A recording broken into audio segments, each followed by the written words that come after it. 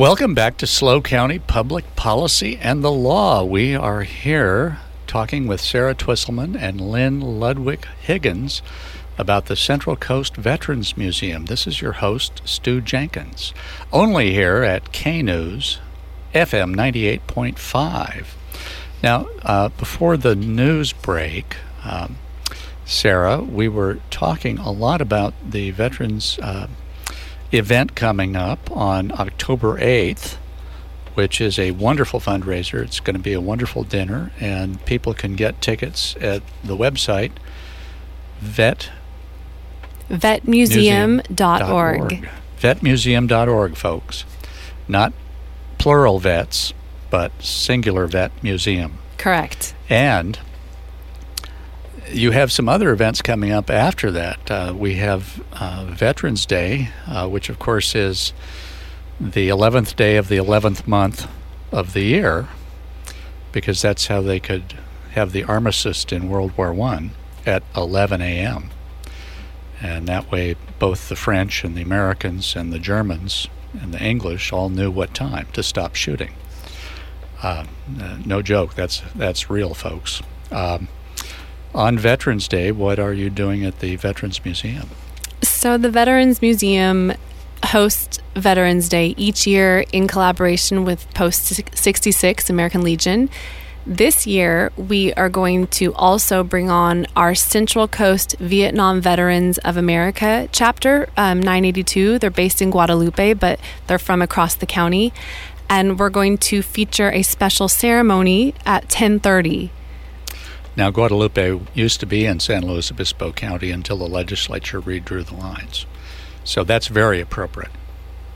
So the what do they call themselves? The Vietnam Veterans? It's the Central Coast Central Coast Vietnam Veterans of America, or you could call them the CCVVA or VVA Chapter 982. And so what are they doing with the museum in order to put on this program? Well, they are going to collaborate with our museum on a special display honoring the Vietnam War. Mm-hmm. They're helping us put together, we're going to co-curate a historical timeline of major conflicts in the museum. But as I mentioned, the three of our organizations, Post 66, the VVA, and our museum, we're going to do a special program at 10:30 outside in the parking lot that'll include, raising of the flag, a color guard, and a few special speakers. But more details will be coming in the next 2 weeks, and a flyer and all of that will be coming out very soon. And if people want to visit the Veterans Museum at 801 Grand Avenue in San Luis Obispo, they can find out more about the events and the program that is going to happen on the 11th day of the 11th month. Here at what time? So the museum will be open from 10 to 3 with exhibits, but that program will be at 10:30 outside. Okay. All right. One of the things we are also going to be showcasing is a special display on local San Luis Obispo County and SLO High School service members who didn't make it home. And actually, Lynne helped us curate that display in our museum. Lynne, could you tell us about that display? Yes. I went online and to the website to list everyone, and I divided them by towns, how many losses we had. We had 43 within the county, 43 young men who died in Vietnam. San Luis Obispo had 11. One of which was your uncle. One was my uncle. 7 of those were San Luis High graduates. 4 of them were not. One was a teacher at Cal Poly. He was a ROTC teacher who volunteered. He was older, 33, had 3 children. He volunteered to go, and he lost his life. But the 7 from San Luis High, I printed out big pictures of each one of them. And then the other county, I have a picture of each one. All 43 have their pictures on this display. Santa Barbara County? No, just San Luis Obispo County. Oh, okay. But we do have a list of... you meant the other cities in the county? I meant, okay. Paso Robles and Atascadero. All the county cities have a picture of their losses. But we do have a list next to it of the Central Coast losses, which includes Santa Maria, Guadalupe, all the other towns that are on the Central Coast, but not within the county. Now, are you going to be speaking about your book as part of the program? No, just in the February speaker series. Okay. So we're setting up other people for January and March that pertain to Vietnam also. Now, Lynne, what's the title of your book? It's called The Box, a Memoir. And where can people buy that if they wanted to it's on get Amazon. a copy? It's on Amazon. You can go to Amazon and put in Lynne Ludwick, The Box. And also I have a website that's www.theboxmemoir@yahoo.com. You can hit a link there to purchase it.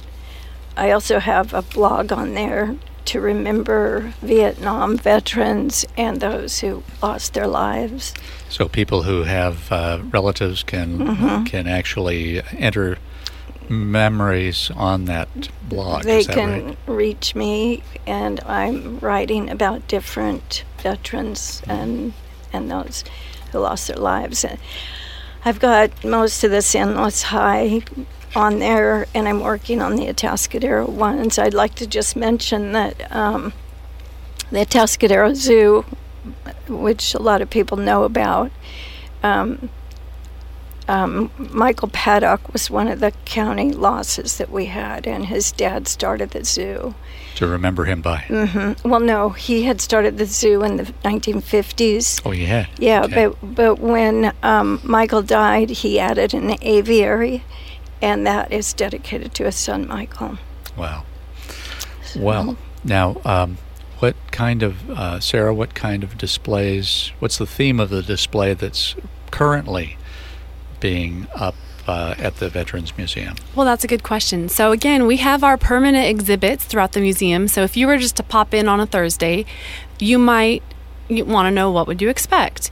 And we have displays throughout the museum from World War I all the way to more current conflicts in Afghanistan and Iraq. We also have an armory full of all kinds of weapons and shells and missiles and different things. So most recently, we had on Memorial Day a display honoring Lost at Sea.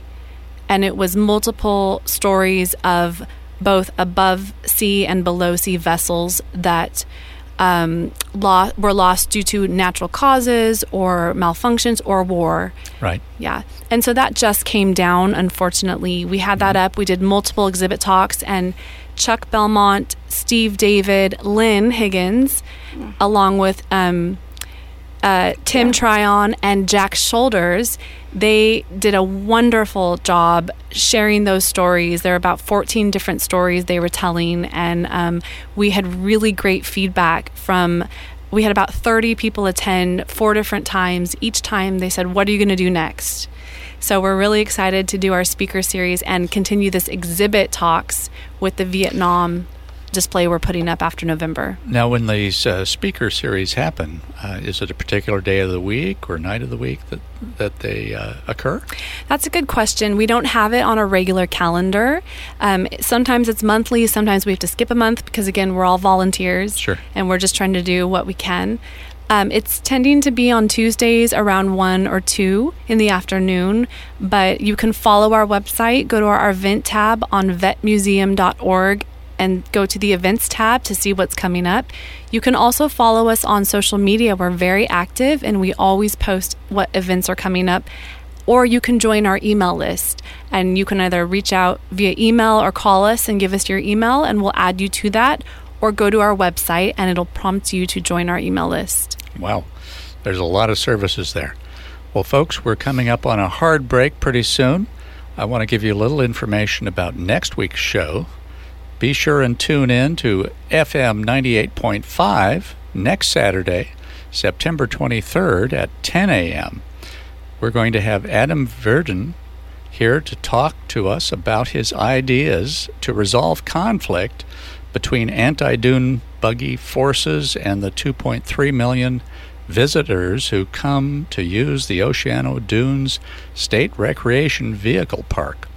Then Ben Helig will tell us why he thinks you should support the Howard Jarvis Taxpayers Association ballot initiative to restore property taxpayers' rights to pass on their lower tax assessments to their children and grandchildren.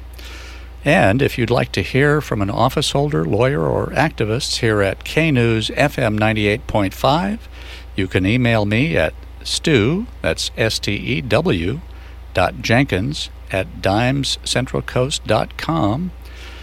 Stay tuned. We're going to have a few very important ads, and we're coming back to talk with Sarah Twisslman and Lynne Ludwick Higgins.